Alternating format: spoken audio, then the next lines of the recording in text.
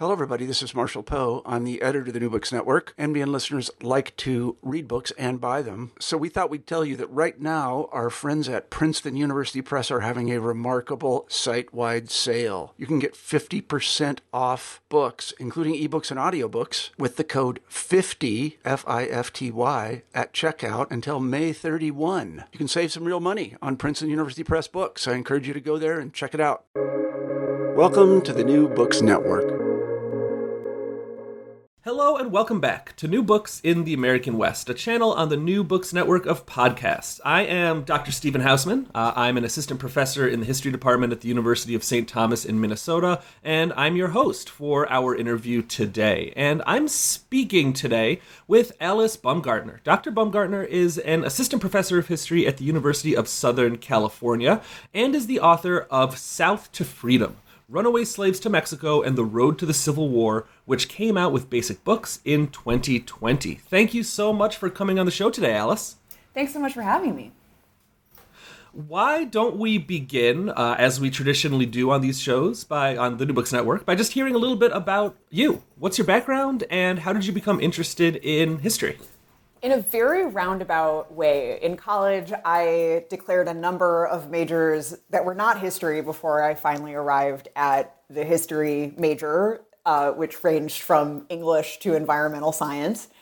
And when I graduated from college, I thought that history was really, really interesting, but that given all of the problems that the world faced, that it seemed to me like I wanted to get tools to help in a more direct way. And so I moved to rural Bolivia and took a job at a medical clinic in the southeastern region of Bolivia, thinking that I would become a doctor or decide to work in nonprofit work. But as I was working with patients, many of whom were extremely poor and extremely sick, it would often come up that I had majored in history or was interested in history, and they would tell me stories, family stories, about their experiences during a war that took place in that region in the 1930s with Paraguay, where a third of the male population of fighting age was killed. And those stories really made me realize that actually history was really important, not just interesting, that it really mattered even to people who had ostensibly and practically much greater issues to be dealing with, both with health and finances. And as a result of that, I started to take more seriously the idea of pursuing history as a career. And I went to get a master's degree at the University of Oxford in Latin American Studies. I worked with the really wonderful historian of Mexico, Alan Knight. That's why I was at the University of Oxford, although the border control people, every time I would fly in, would say, "You're doing what? In England? Why would you do that?" But I got to work with Alan and just became really fascinated with the U.S.-Mexico border. So a shift from Bolivian borders to the U.S.-Mexico border, and over the course of that master's program really became convinced that history was something that I really wanted to pursue going forward, and then did a PhD at Yale and a couple of postdocs, and now I'm at the University of Southern California. It sounds like a story that I've heard kind of from other people, recognizing people who get interested in history, recognizing that stories can have great power, that they're one of the things that matter in this world, are the narratives that we tell ourselves about the past. It sounds like that was your entry point into history as well. Absolutely. And you talked about it a little bit a second ago, but tell us more about the path that you took to the topic of this book, the history of enslaved people escaping from slavery into Mexico. It was also a decision that I never would have expected when I started out. I was doing research for my master's thesis at the University of Oxford with Alan Knight, and I was working on a different topic. I was really interested in what was happening on the U.S.-Mexico border between 1848, when the border was delineated, and 1880, when Mexico and the United States were able to really exercise more control over the border, more power on the border. So what happened in that 32-year period? And in the course of trying to answer that question, I was going to national, state, local archives in Mexico City and along primarily the Texas-Mexico border, and looking for any document that had anything to do with a violent conflict on the border. And I was really surprised at how many documents I found about enslavers from the United States attempting to kidnap formerly enslaved people who had escaped to Mexico, and that they often were facing resistance, not just from those freedom seekers themselves, but also from Mexican officials and Mexican citizens in Mexico. And that really surprised me for a number of reasons. I had no idea that enslaved people were escaping to Mexico. And it really made me start to think about, well, why were they escaping to Mexico? What was it about Mexico that helped to attract enslaved people to escape there? And I was also, as someone who was being trained as a Latin Americanist and a Mexicanist in particular, and I really had not taken that much U.S. history up to this point, but I felt like my wheelhouse was more Mexican history, and I was really surprised to see the resistance among Mexican citizens and Mexican officials to these attempted kidnappings. Because in the mid-19th century, Mexico, as in many parts of the United States during this time, the federal government didn't really have that much ability to enforce all of its laws. And so the fact that the laws protecting enslaved people were being enforced was really notable to me and interesting and strange. And so really it was trying to understand those two questions. Why were enslaved people escaping to Mexico, and why were Mexican citizens and officials helping them defend themselves against kidnappers? I started out just trying to answer those questions, thinking that it might just be a small project, like an article, but it ended up really expanding in ways that I hadn't anticipated. And we can talk about this a little bit later as well when we get toward the end of the book and questions of historiography a little bit. But, as someone who has a PhD in American history and took a lot of American history undergrad and graduate classes, I was surprised that I did not know this story really at all. It was one of those books where I found myself wondering at every turn, how come this is such an undertold story? So again, we can get into that question maybe a little bit later, but it's really apparent that and the way that you write it moves very well. It feels as though you're excited to be writing and kind of telling the story that is so undertold. Well, I'm so glad to hear that, because I think when I first was hearing, reading these documents, I thought that it was because I hadn't taken enough U.S. history classes. And then I did my PhD, I got it in U.S. history like you, and realized that no, this actually wasn't something that I just wasn't paying enough attention in those history classes before. Right. Well, let's get into the book a little bit. And you actually begin the story that you tell here at the end of the story. You begin with a history of John Kirkham witnessing really the end of slavery in Texas in 1863. And then you trace the story of Kirkham's family backwards into the past as kind of a window into the history of slavery's creep westward in North America. So can you tell us a little bit about the Kirkhams and about how their story as a family mirrors that of the institution of slavery in the United States itself? Absolutely. The Kirkhams were, in some respects, a representative family in that they had originally come to the United States, settled on the eastern seaboard in the South, and then in the early 19th century moved to the south central United States, to Louisiana in particular. And they were part of this larger movement, I guess on the earlier end of this larger movement towards the South Central United States.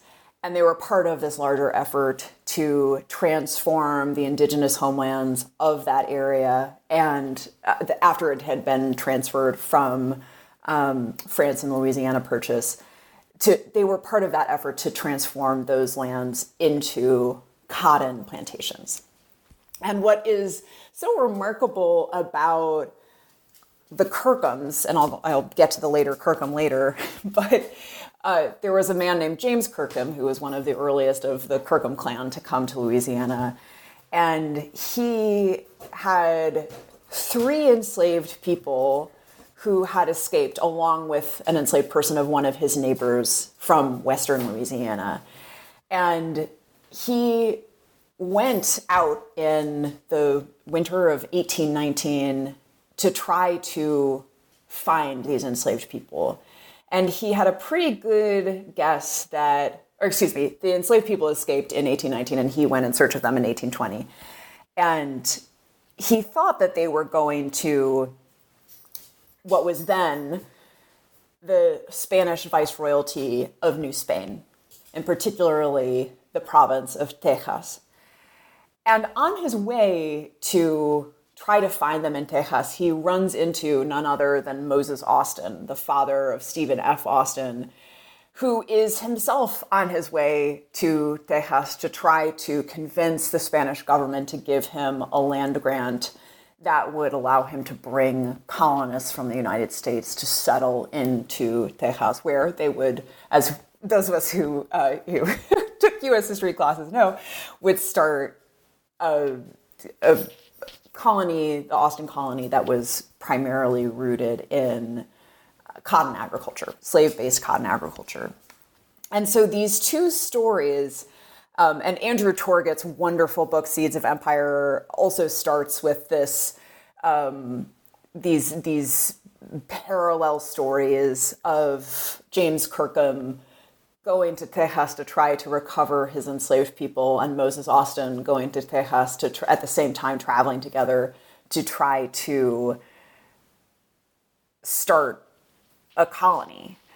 And it's one of those things that if you read it in a novel, it would seem unbelievable that they had been traveling together, because it's in many respects the perfect metaphor for the ways in which the expansion of slavery and the defense of slavery is so intimately tied to the expansion of the United States westward, and that expansion of slavery and the westward expansion, the conquest of territories,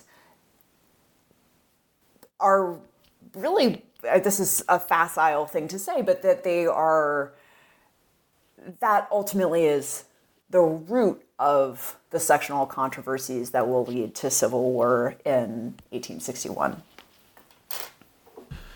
And I'm going to ask you kind of a difficult question in that it's very large and we don't have an infinite amount of time. But I'm wondering if you could give a brief history of slavery in the place that would become Mexico, in New Spain and then in Mexico itself. What is the history of that nation as it pertains to slavery?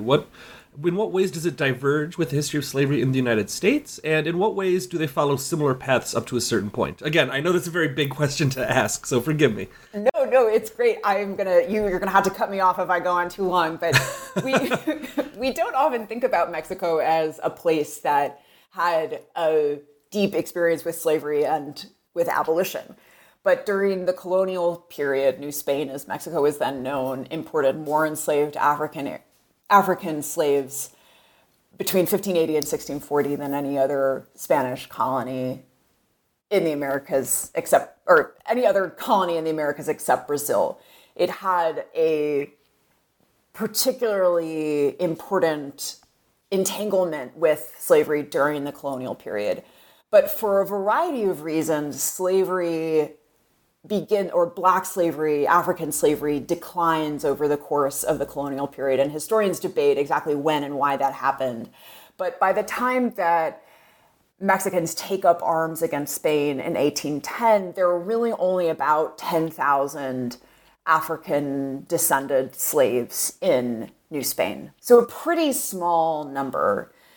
And over the course of Mexico's independence movement, which extended from 1810 to 1821, there is a surge of anti-slavery sentiment because Mexico's independence movement is founded on many of the same sort of ideals as the other independence movements in Latin America and the United States. This principle of equality is really important.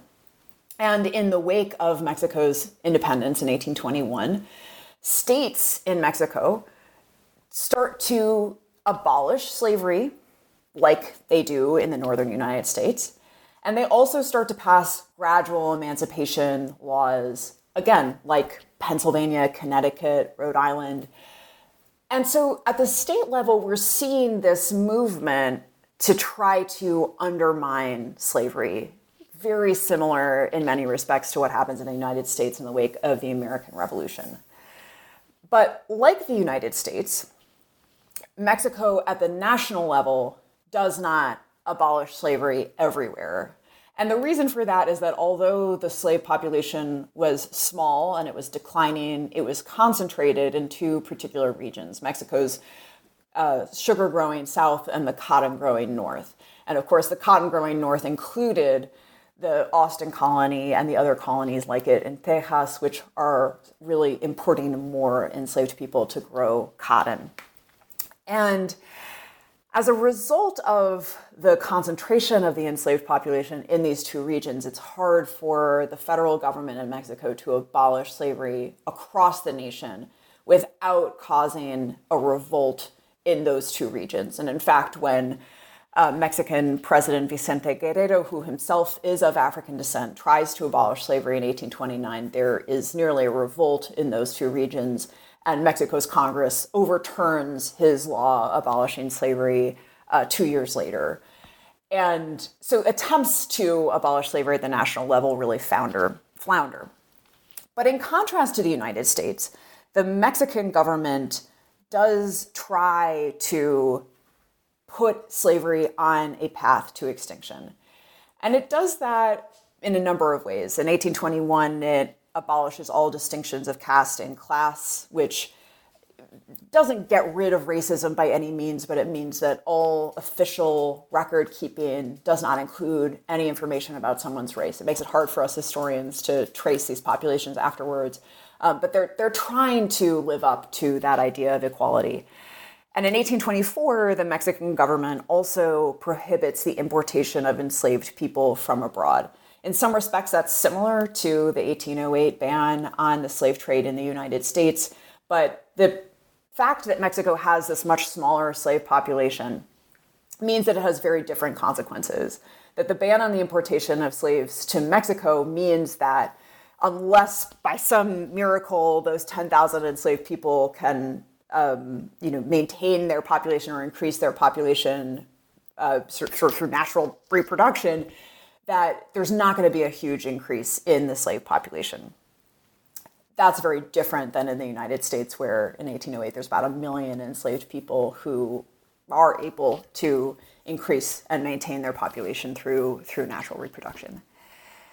The other main reason why this ban on the importation of slaves is particularly a threat, excuse me, sorry, got a little dog here. That's okay. It happens all the time on these interviews, actually. We've had dogs, we've had children. Well, back to this ban on the importation of slaves. That law was a threat to those Anglo-American colonists who were trying to move to Texas to establish cotton plantations, which they believed depended on enslaved labor. And they tried a number of different ways to try to circumvent Mexico's laws against the importation of enslaved people. They would import enslaved people as indentured servants with lifelong indentures. In 1832, the state government of Coahuila y Texas, which the province of Texas was a part, prohibited those contracts, saying that no contract could be longer than 10 years. The Anglo-American colonists continued to try to import enslaved people anyways. And the Mexican government responded by sending a secret agent in 1834 to Texas to try to inform enslaved people that they were free if they had been illegally imported into Mexico. Of course, enslaved people knew about those laws before the secret agent arrived and had been escaping before that to Mexican centers, Mexican judges, where they hoped that they would be able to, and sometimes did, secure their freedom. And so Mexico, while it was not abolishing slavery outright across the nation, it was making an effort to try to bring slavery to an end. And that was troubling to those Anglo-American colonists in Texas, particularly when Antonio López de Santa Anna, who was then Mexico's president, overturned Mexico's federalist constitution in favor of a more centralized system, a system in which the individual states wouldn't be able to have as much control over not just the laws they passed, but the enforcement of national laws. And so slavery really plays an important part in the story of the Texas Revolution, that we often think, oh, the Anglo-American colonists in Texas revolted because of the shift away from federalism. But as with the rhetoric of states' rights with the Civil War, it's really federalism. Why was centralism so threatening? Many of those colonists had come to Texas, like Moses Austin, when it was still a Spanish empire. What was so threatening about centralism at this particular time was the fact that Mexico had taken this stance that said, we'll respect property that exists, but we want to phase it out. And so slavery, really important to the Texas Revolution in ways that I'm glad to see are becoming recognized more broadly. And the Texas Revolution in itself also plays a role in Mexico's ultimate abolition of slavery. That Mexico's Congress passes a law abolishing slavery without exception in Mexico in 1837, a year after the end of the Texas Revolution. And there are a variety of reasons why this policy makes sense at that time. It acts on that longstanding anti-slavery sentiment, the fact that the enslaved population, or that Texas has seceded from the Mexican Federation, means that the enslaved population of Mexico is even smaller than it was before. So it's the risks of abolishing slavery are much less. By abolishing slavery, Mexico is also able to really distinguish itself from the Republic of Texas, which has passed a constitution that guarantees the future of slavery, really limits the ways in which that government can make any inroads against slavery.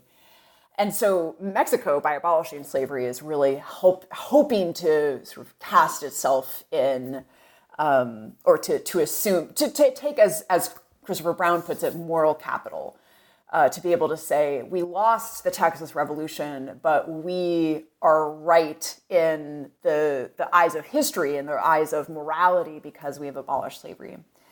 And finally, there is some evidence to suggest that another reason why the policy in favor of abolition was passed at that time was because there had been this long history of enslaved people escaping from the Anglo-American colonies in Texas, joining Mexican lines during the Texas Revolution, for instance. And there were some Mexican politicians who believed that by abolishing slavery, they would encourage enslaved people in the Republic of Texas to either revolt or escape, and that would undermine the stability of the Republic of Texas during this time when it really needed to prove its independence before the community of nations. And so all of those, I'm sorry, I'm definitely going on for too long, but I hope that gives at least some inkling of the trajectory of both slavery and abolition in Mexico from the colonial period to about 1837. It does. I mean, covering several decades worth of history in about, 5.5 minutes, I think is pretty impressive no matter what it's about. And one thing that struck me reading this book, again, as an Americanist myself, was how, you don't quite frame the story of slavery in Mexico as a counterpoint to the United States, but it is sort of a way of looking at an alternate path, right? If you take a comparative approach between the institution in these two places, that you can see a different route, again, speaking as an Americanist, that the United States may have gone on under a different set of circumstances, right? That, the way that the United States progressed, it was not inevitable. It was contingent. And just look at this other example from, the same continent of how things went instead. That was something that struck me reading this book. Yeah, it really struck me doing the research as well, and it took me a while to really see what I ultimately think was just right in front of me. That in a lot of the scholarship on the sectional controversy in the United States, it almost seems to be taken for granted that there were limited ways that the federal government could try to bring slavery to an end. That any sort of prohibition on slavery, whether it was direct, immediate emancipation or these more gradual emancipation laws, that would run counter to Fifth Amendment protections of property rights. And there are abolitionists in the United States who are arguing against this in the 19th century, of course. But Mexico's example really shows us that and Mexico's constitution is different from the United States. It is, somewhat informed by the U.S. Constitution, but mostly not. So I don't want to equate the two constitutions, but it also has protections of property rights. And it gives us this example of how actually there was a way that a country that respected property rights and that was founded on the principle of liberty and equality could try to bring slavery to an end in a way that did not ostensibly interfere with those property rights. Of course, there are a number of differences between the United States and Mexico, not just their constitutions. The fact that the United States had such a larger enslaved population certainly played an enormous role about whether those more gradual emancipation policies would have worked. But I think it helps. I'm so fascinated by comparative history and think it's such a useful way for thinking about national histories, even in histories that aren't explicitly comparative. And it really, I think, helps us to see, as you're saying, those alternate paths that perhaps could have taken. I mean, what would have happened if in the late, getting into counterfactuals here, but if in the late 18th century, if before the Cotton Revolution really got going, what if the federal government had, as Jefferson suggested, prohibited slavery in the territories? How different are, or promised freedom to the children born of enslaved people, how different U.S. history would have looked if those more gradual emancipation laws had been enacted. So within a decade of the Texas Revolution, as my friend Tommy Richards puts it, the Texas moment occurs, the Mexican-American War breaks out. And as you say in the book, that this war was, among other things, it was about slavery. And more specifically, my question, if I can frame this as a question, I guess, my question is, how were enslaved people escaping to Mexico a crucial kind of waypoint on the path that led to that conflict? Oh, that's a very good question and a complicated answer, where the immediate cause of the U.S. war with Mexico is the debate or the prelude to the war is the debate over whether or not to annex the Republic of Texas. And slavery is the bone of contention over annexation. And one of the reasons that annexation becomes something that the United States decides to do with much resistance and contestation is the idea that England is trying to convince Texas to abolish slavery. They're saying that they will assume, the rumor goes that the British government is trying to offer to the Republic of Texas to assume their enormous and ballooning debt in exchange for emancipation. And I went to the archives in England to try to really see where was the British government actually doing this? There were British abolitionists, British activists who thought this was a great idea and who were proposing it. But the British government, from everything that I saw in the evidence, was not trying to convince Texas to abolish slavery. The British government's number one concern was trying to make sure that Texas remained independent rather than joining the United States. And British diplomats were instructed not to make slavery an issue because there was a fear that by pressuring the Republic of Texas to abolish slavery, that would drive Texas into the hands of the United States. So that rumor, which had such huge consequences, really wasn't true. And the only country that seemed to be actively trying to abolish slavery and undermine slavery in Texas was Mexico, which refused to negotiate with Texas over its independence so long as it continued to accept slavery. The Mexican government continued to send secret agents to Texas to try to convince enslaved people to escape, and that they had a claim to freedom. And so, but the fact that Mexico was doing this really wasn't quite as, it wasn't a cause for war, because Mexico didn't recognize the independence of Texas. It had, according to international law, every right to try to recover the Republic of Texas. But if England was doing that, that was a violation of the Monroe Doctrine. And as Jay Sexton shows so well in his book on the Monroe Doctrine, the annexation debates over the Republic of Texas really resuscitate the Monroe Doctrine as an attempt to try to defend American, the no interference from abroad in the Americas. So slavery is playing a huge role in the lead up to the war and these debates over the annexation of Texas. And then, of course, the war itself, James K. Polk, who was the president at the time of the war, makes very clear that he intends to pay for the war, or rather make Mexico pay for the war. Sound familiar? By trying to by conquering Mexican territories, that the money to be made from that territorial acquisition would pay for the war. And that, of course, immediately raised the question of the status of slavery in those territories.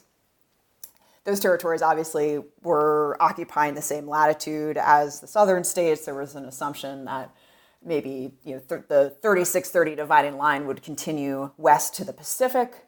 The problem was that Mexico had abolished slavery. It was the first territorial acquisition in U.S. history of territory where slavery had been explicitly abolished by law, and that posed problems, particularly for Northern politicians, both Whigs and Democrats, about whether Congress actually had the right to reestablish slavery where it had been previously abolished.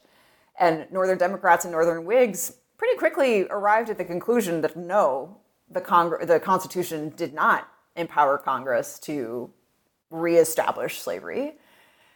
And that, I think, helps to explain why it is that the Mexican-American War is so controversial and is, as Eric Foner and other historians have suggested, really one of the key turning points in accelerating sectional controversy that ultimately leads to the Civil War. So far in our conversation, we've mostly taken kind of a top-down approach, talking about international politics and ideals about what slavery means in different political contexts. So we haven't talked all that much about the people themselves, who are ostensibly at the center of this story. So I'm curious if you could talk a bit about the experience of enslaved people escaping to Mexico. When did they begin escaping south from the United States into Mexico? How many did so? What were their experiences like? And I guess to kind of tie all these together into a broader question, to what extent did Mexico itself embrace this role as an anti-slavery republic? Is that name even sort of a fair label to put on it? Well, thank you for that question, because enslaved people are so central to this story. And they had been escaping to what is now Mexico for decades, even before my book starts. And there's really interesting work being done by Maria Esther Hammack and Cristina Villarreal, who's looking at the story a little bit earlier to really trace those escapes of enslaved people during to New Spain during the colonial period. So keep an eye out for their books because there's a lot of exciting stuff that's going to be coming out in the next couple of years about this. So there is a long history of enslaved people escaping to New Spain, starting in, I hesitate to say when it started. They would probably be able to answer that more, but 18th century, and would be my best guess, but perhaps earlier. And how many enslaved people escaped? This is a question that I think we will never be able to answer with absolute certainty.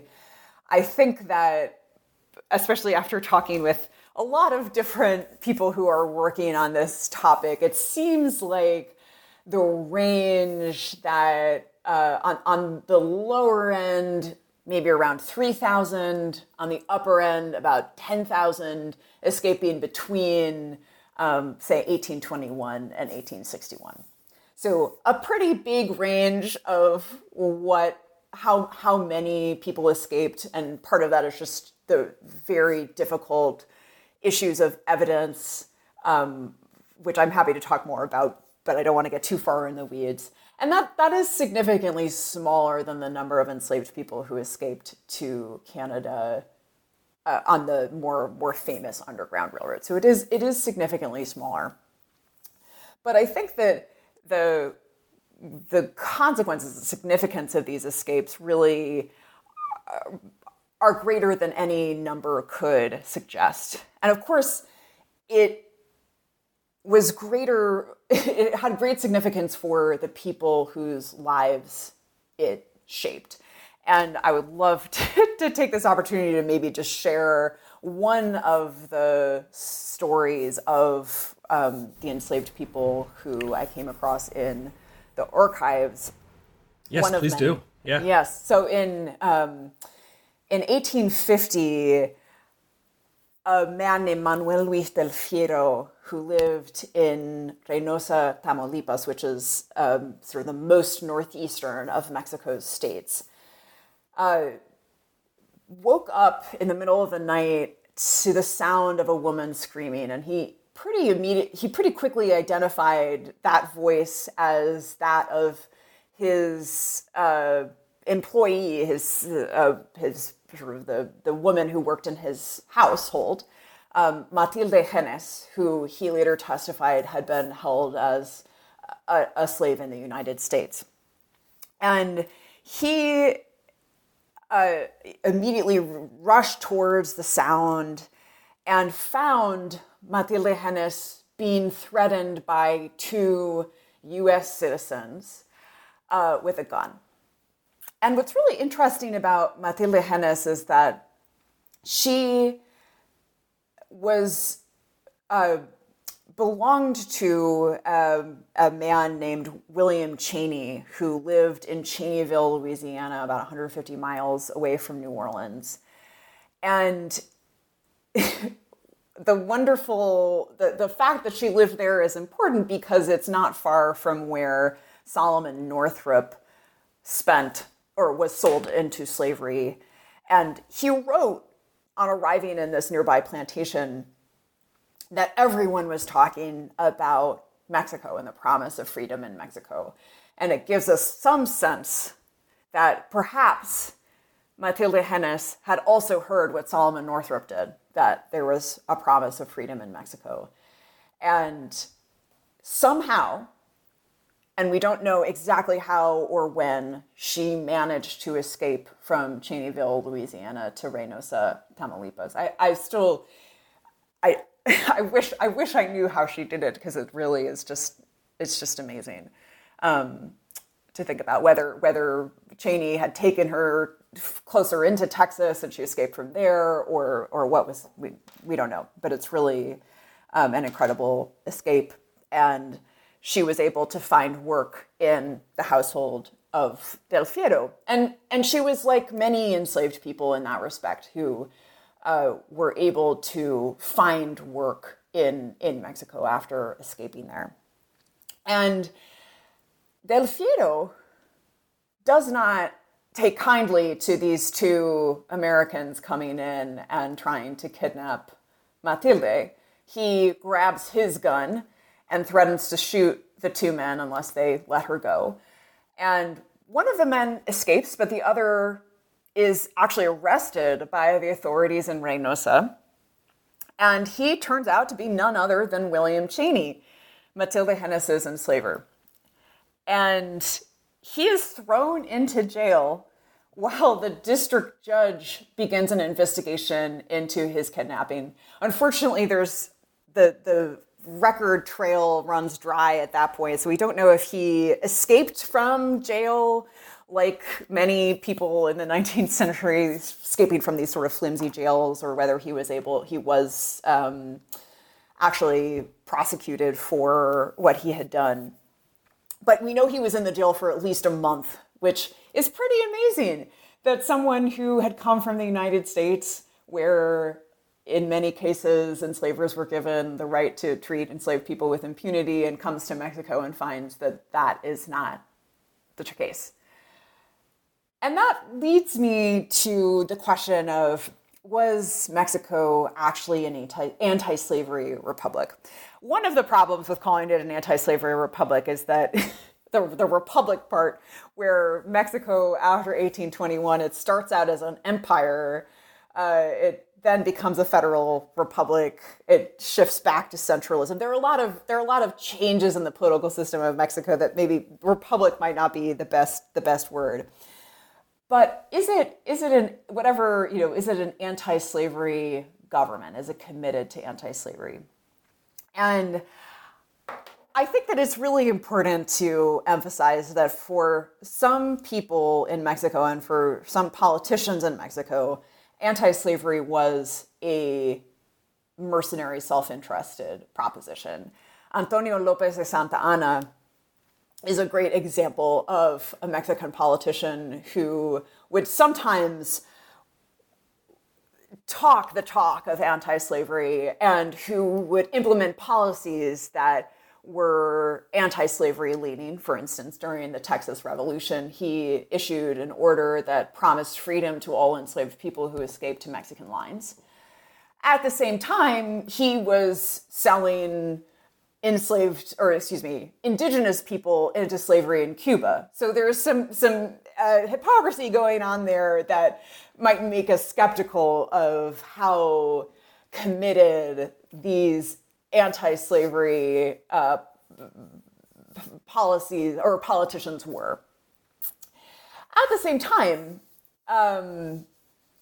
the fact that there are people like Manuel Luis del Fierro, who is, in some respects risking his life to help defend Matilde Hennes, that's pretty remarkable. I mean, it's the thing that originally made me really fascinated by this topic. And in fact, those documents were the first ones that I came across in the archives, so they have a special place in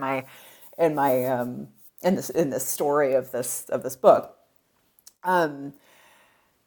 Is Del Fierro defending Matilde Hennes for anti-slavery reasons? We don't really know, but probably not. probably he's helping her because she's his employee. She is a part of his, maybe not his family, but she's a part of his community. And perhaps he's defending her for those reasons. And so, is it anti-slavery? Is it not? I guess his motives interest me less than the fact that he and so many others were willing to help defend these freedom seekers in Mexico in much the same way that Northern abolitionists, both of African descent and not, were willing to help freedom seekers in the North. Some of those abolitionists were acting for anti-slavery sentiment, and others were acting for other motives. So anyways, I don't want to go on too long about whether anti-slavery republic or not, because I could go on forever about it. I think it's a really interesting question, but I hope that gives some answer to that great question. It does, and I think that what you said was spot on. That the motives only matter so much because it's the actions that really are what are powerful here. And the motives are interesting to think about, but ultimately relatively unknowable. And we know what these people did, and that's what really moves the needle in history a little bit. Yeah.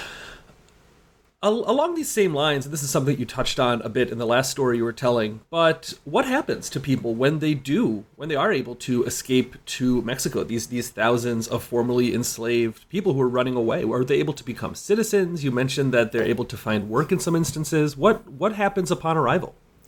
There are two routes that seem to be most commonly taken by freedom seekers in Mexico. The first is to do what Metzodejanes do, which is to join or to escape to, say, a city like Reynosa. There are cities in northeastern Mexico that actually have sort of thriving popular communities of people of African descent hailing from the British Caribbean, the United States, and elsewhere. And so some enslaved people find work, and they seem to integrate into the communities where they are working pretty well, or they seem to be integrating into those communities. They learn Spanish, they often adopt Spanish names, and they are experiencing, I want to be clear that they're the freedom, quote unquote, that all freedom seekers in Mexico are forging for themselves is, and this is the true, I think, in most post-emancipation societies, that it is not perfect. And those enslaved people who find work in Mexico are working in a cash-poor economy that does often rely on different forms of payment that can lend itself to coercive labor practices. So indentured servitude, debt peonage, those are all systems that are in place in Mexico. Mexico is an incredibly diverse country. The way that those labor systems work vary tremendously across regions, and there's conflicting evidence about how coercive debt peonage and indentured servitude is in northeastern Mexico, which I will spare you from going through that.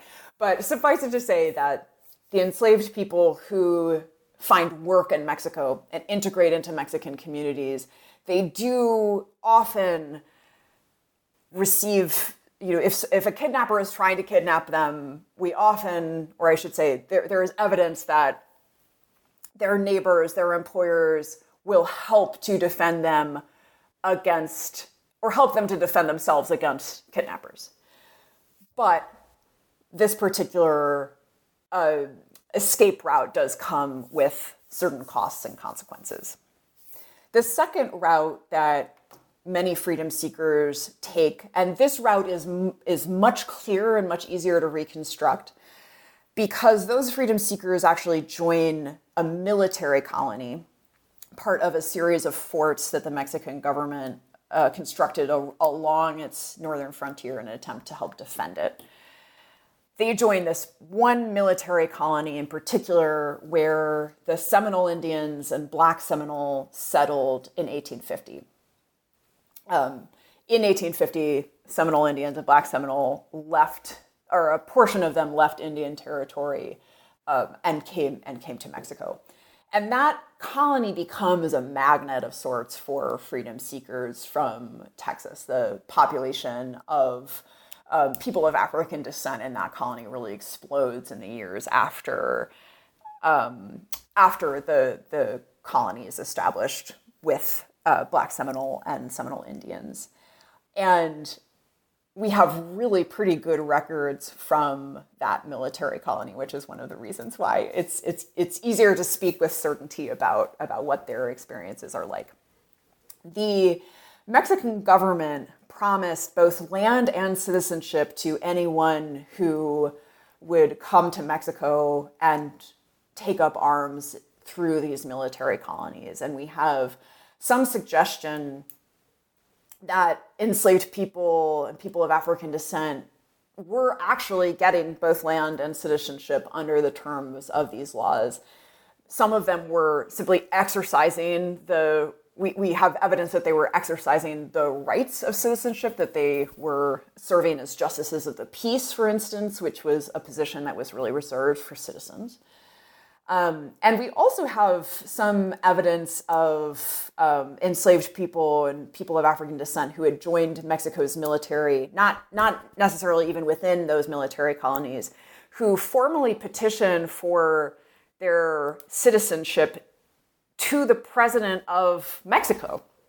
And we have some evidence, a paper trail of sorts that documents that application being approved. So we have evidence to suggest that those citizenship rights were in fact extended to people of African descent from the United States who had come to Mexico, which is really just an astonishing, it's an astonishing thing to see, thinking back to that comparison with the United States, particularly given that in 1857, we have the U.S. Supreme Court stating that in the Dred Scott decision that African Americans, whether free or enslaved, do not count as U.S. citizens. The Mexican government is taking a very different approach to that question at a very similar point in time. And you end the book with, of course, the American Civil War. And I'm curious what role Mexico plays in the Civil War, or maybe a better question is, how does this story of the United States and Mexico eyeing each other in very different ways over this question of slavery, how does this end in the Civil War, or how does it change in the Civil War? Because as you describe in the book, while the United States is undergoing this catastrophic political crisis in the 1860s, Mexico has its own major political crisis during the same decade. So could you tell me a little bit about, again, these kind of comparative histories? Yeah, absolutely. Mexico plays, I think, a really important role in understanding the coming of the Civil War, which might sound surprising because there's really nothing more national than a civil war. But Mexico's role is twofold. The first is that, historians have recognized how the threat of, or the promise of freedom in the northern states, in Canada, in Haiti, created fear among Southern enslavers about being encircled by abolitionists. That even though the number of enslaved people, Eric Foner estimates, or that it was less than 0.5% of enslaved people who escaped to the northern states in Canada, but even that alone was enough to help to convince Southern whites that their interests would best be protected outside of the Union, and that they needed to take extreme measures in order to protect the institution of slavery. And Mexico, by promising freedom and citizenship and land to enslaved people, that's adding to the sense of threat, the sense of menace from not just the North, from the northern states in Canada, but also from the South and West. And that's very threatening and that's part of the calculus that Southern whites are making when debating what to do after Lincoln's election, whether or not to secede. The other reason that Mexico is important, and particularly Mexican abolition is important to the coming of the Civil War, has to do with, as I mentioned earlier, the U.S. war with Mexico. So many books about the Civil War, Jim McPherson's Battle Cry of Freedom, for instance, begin with the Mexican-American War. But I remember this in high school when I was taking U.S. history, just wondering why it was that the Mexican-American War was so controversial when the United States had been expanding westward for decades. And of course, that expansion, there was the Missouri Compromise debates. There was some controversy going as the United States expanded westward. But why was it that the Mexican-American War was the one that really made things accelerate in the 1850s to the extent where there was no way forward except civil war? And I really think the reason for that is that, or to me, it makes much more sense once we take into account that Mexico had abolished slavery, and that meant that it was very hard politically to continue dividing those Western territories sort of in half between slaveholding and non-slaveholding states. That Northerners of all political persuasions were really opposed to reestablishing slavery where it had been previously abolished by Mexico. They were like, Mexico, of all places, they abolished slavery before us, but they didn't want to reverse that. And Southern politicians had only to look at a map to see what the consequences of that would be. If what would become the American Southwest was closed to slavery, this balance of power between the North and South in Congress would tilt almost irrevocably in favor of the non-slaveholding states. And Southern politicians in the 1850s are really trying to avert that loss of power that the U.S. war with Mexico seems to put into place. They're trying to annex Cuba. They overturn the 3630 line with the Kansas-Nebraska Act. They try to make Kansas into a slave state. They try to build a railroad that would connect the southern states with the American Southwest in hopes that perhaps they could convince those states to be favorable to slavery. And all of those events, to me, just make much more sense when we think about it in terms of the fact that Mexico had abolished slavery, and that created a new set of challenges for the expansion of slavery westward. So those, in short, I would say those are the reasons why I think we need to take Mexico into account and the escape of enslaved people to Mexico when we're talking about even this most national of American events, the U.S. Civil War. I think your book does a really good job of showing how that is the case, but in the epilogue, you discuss how this story has gone mostly overlooked by historians, particularly the story of enslaved people traveling south to freedom, about how this is a bit of a blind spot in the very deep, very long, very rich historiography of the coming of the Civil War. And I have to ask, why is this? Why do you think this is the case, that historians have not seen this story, or have seen it and decided not to write about it? And, just as kind of a corollary, why, and you kind of answered this earlier, but how did you come to, what documents did you see? What was it in the archive that really stood out to you that made you say, well, I need to be the one to write about this because no one else has done so yet and someone has to do it?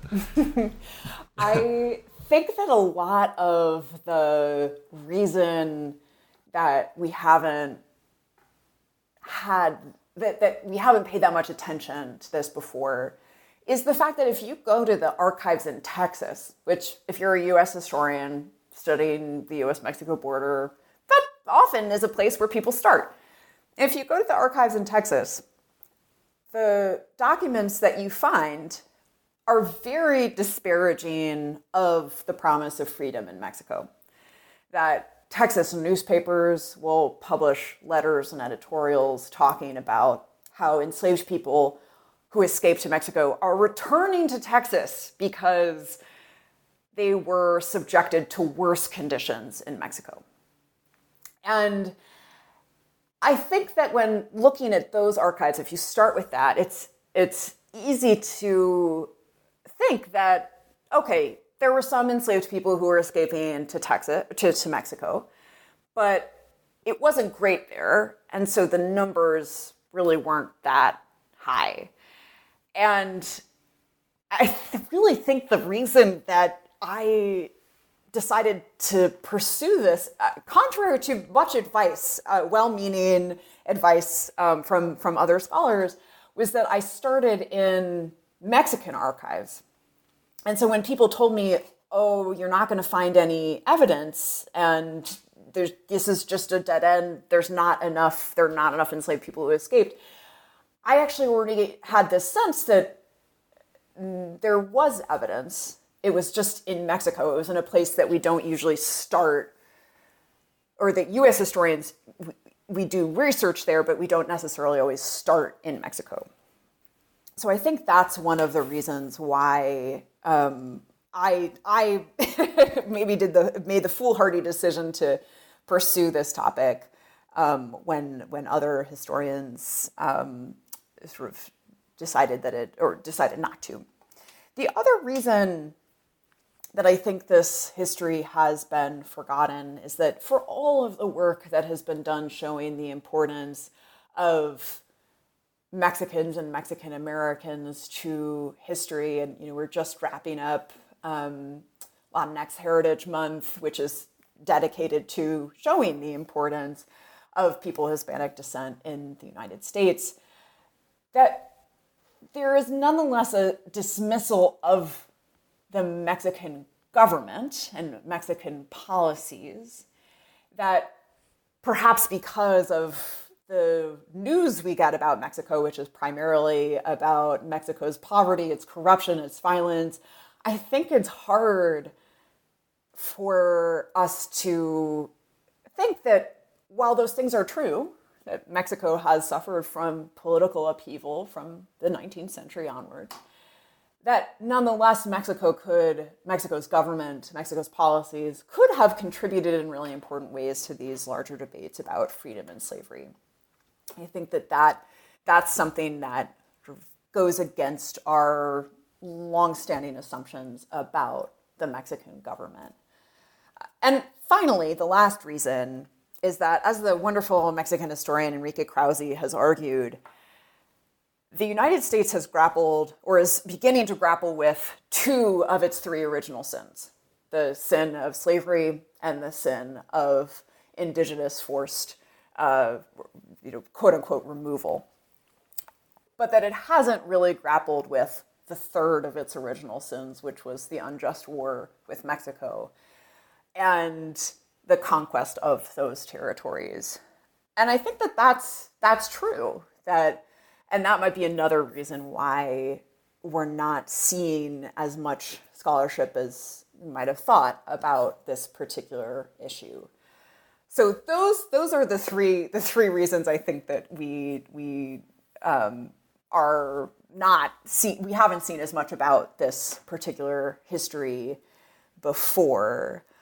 But there's, as I mentioned earlier, there are a number of really exciting studies that are in the works and coming out soon. And so I think there's gonna be a lot more coming that is gonna really amplify and deepen our understanding of this history.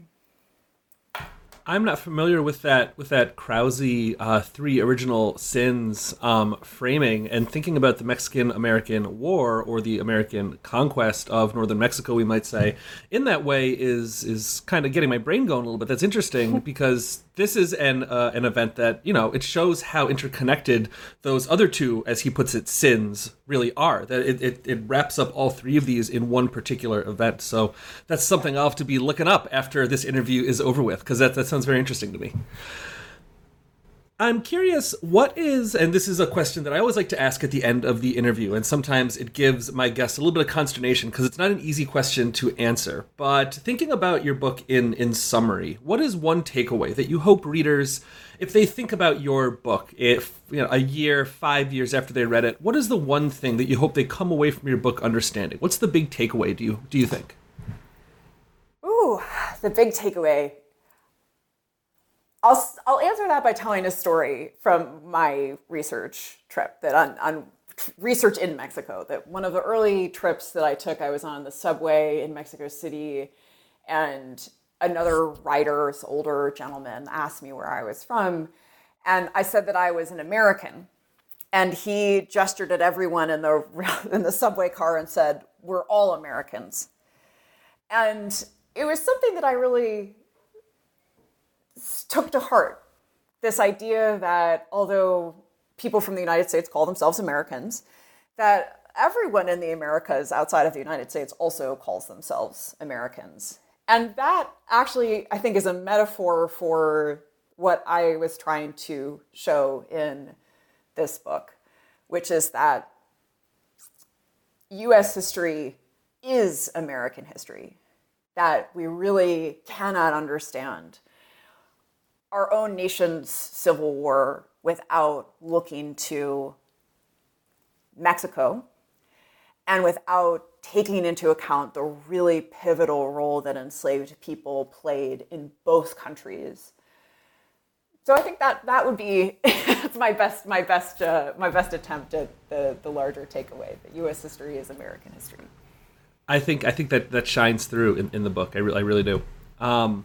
And then finally, my last question is I always like to get a preview from my guests about what they've been working on since their most recent book comes out. This book has been out for like a year and a half-ish now, I believe. So what have you been working on in the interim? What's coming down the pike next for you?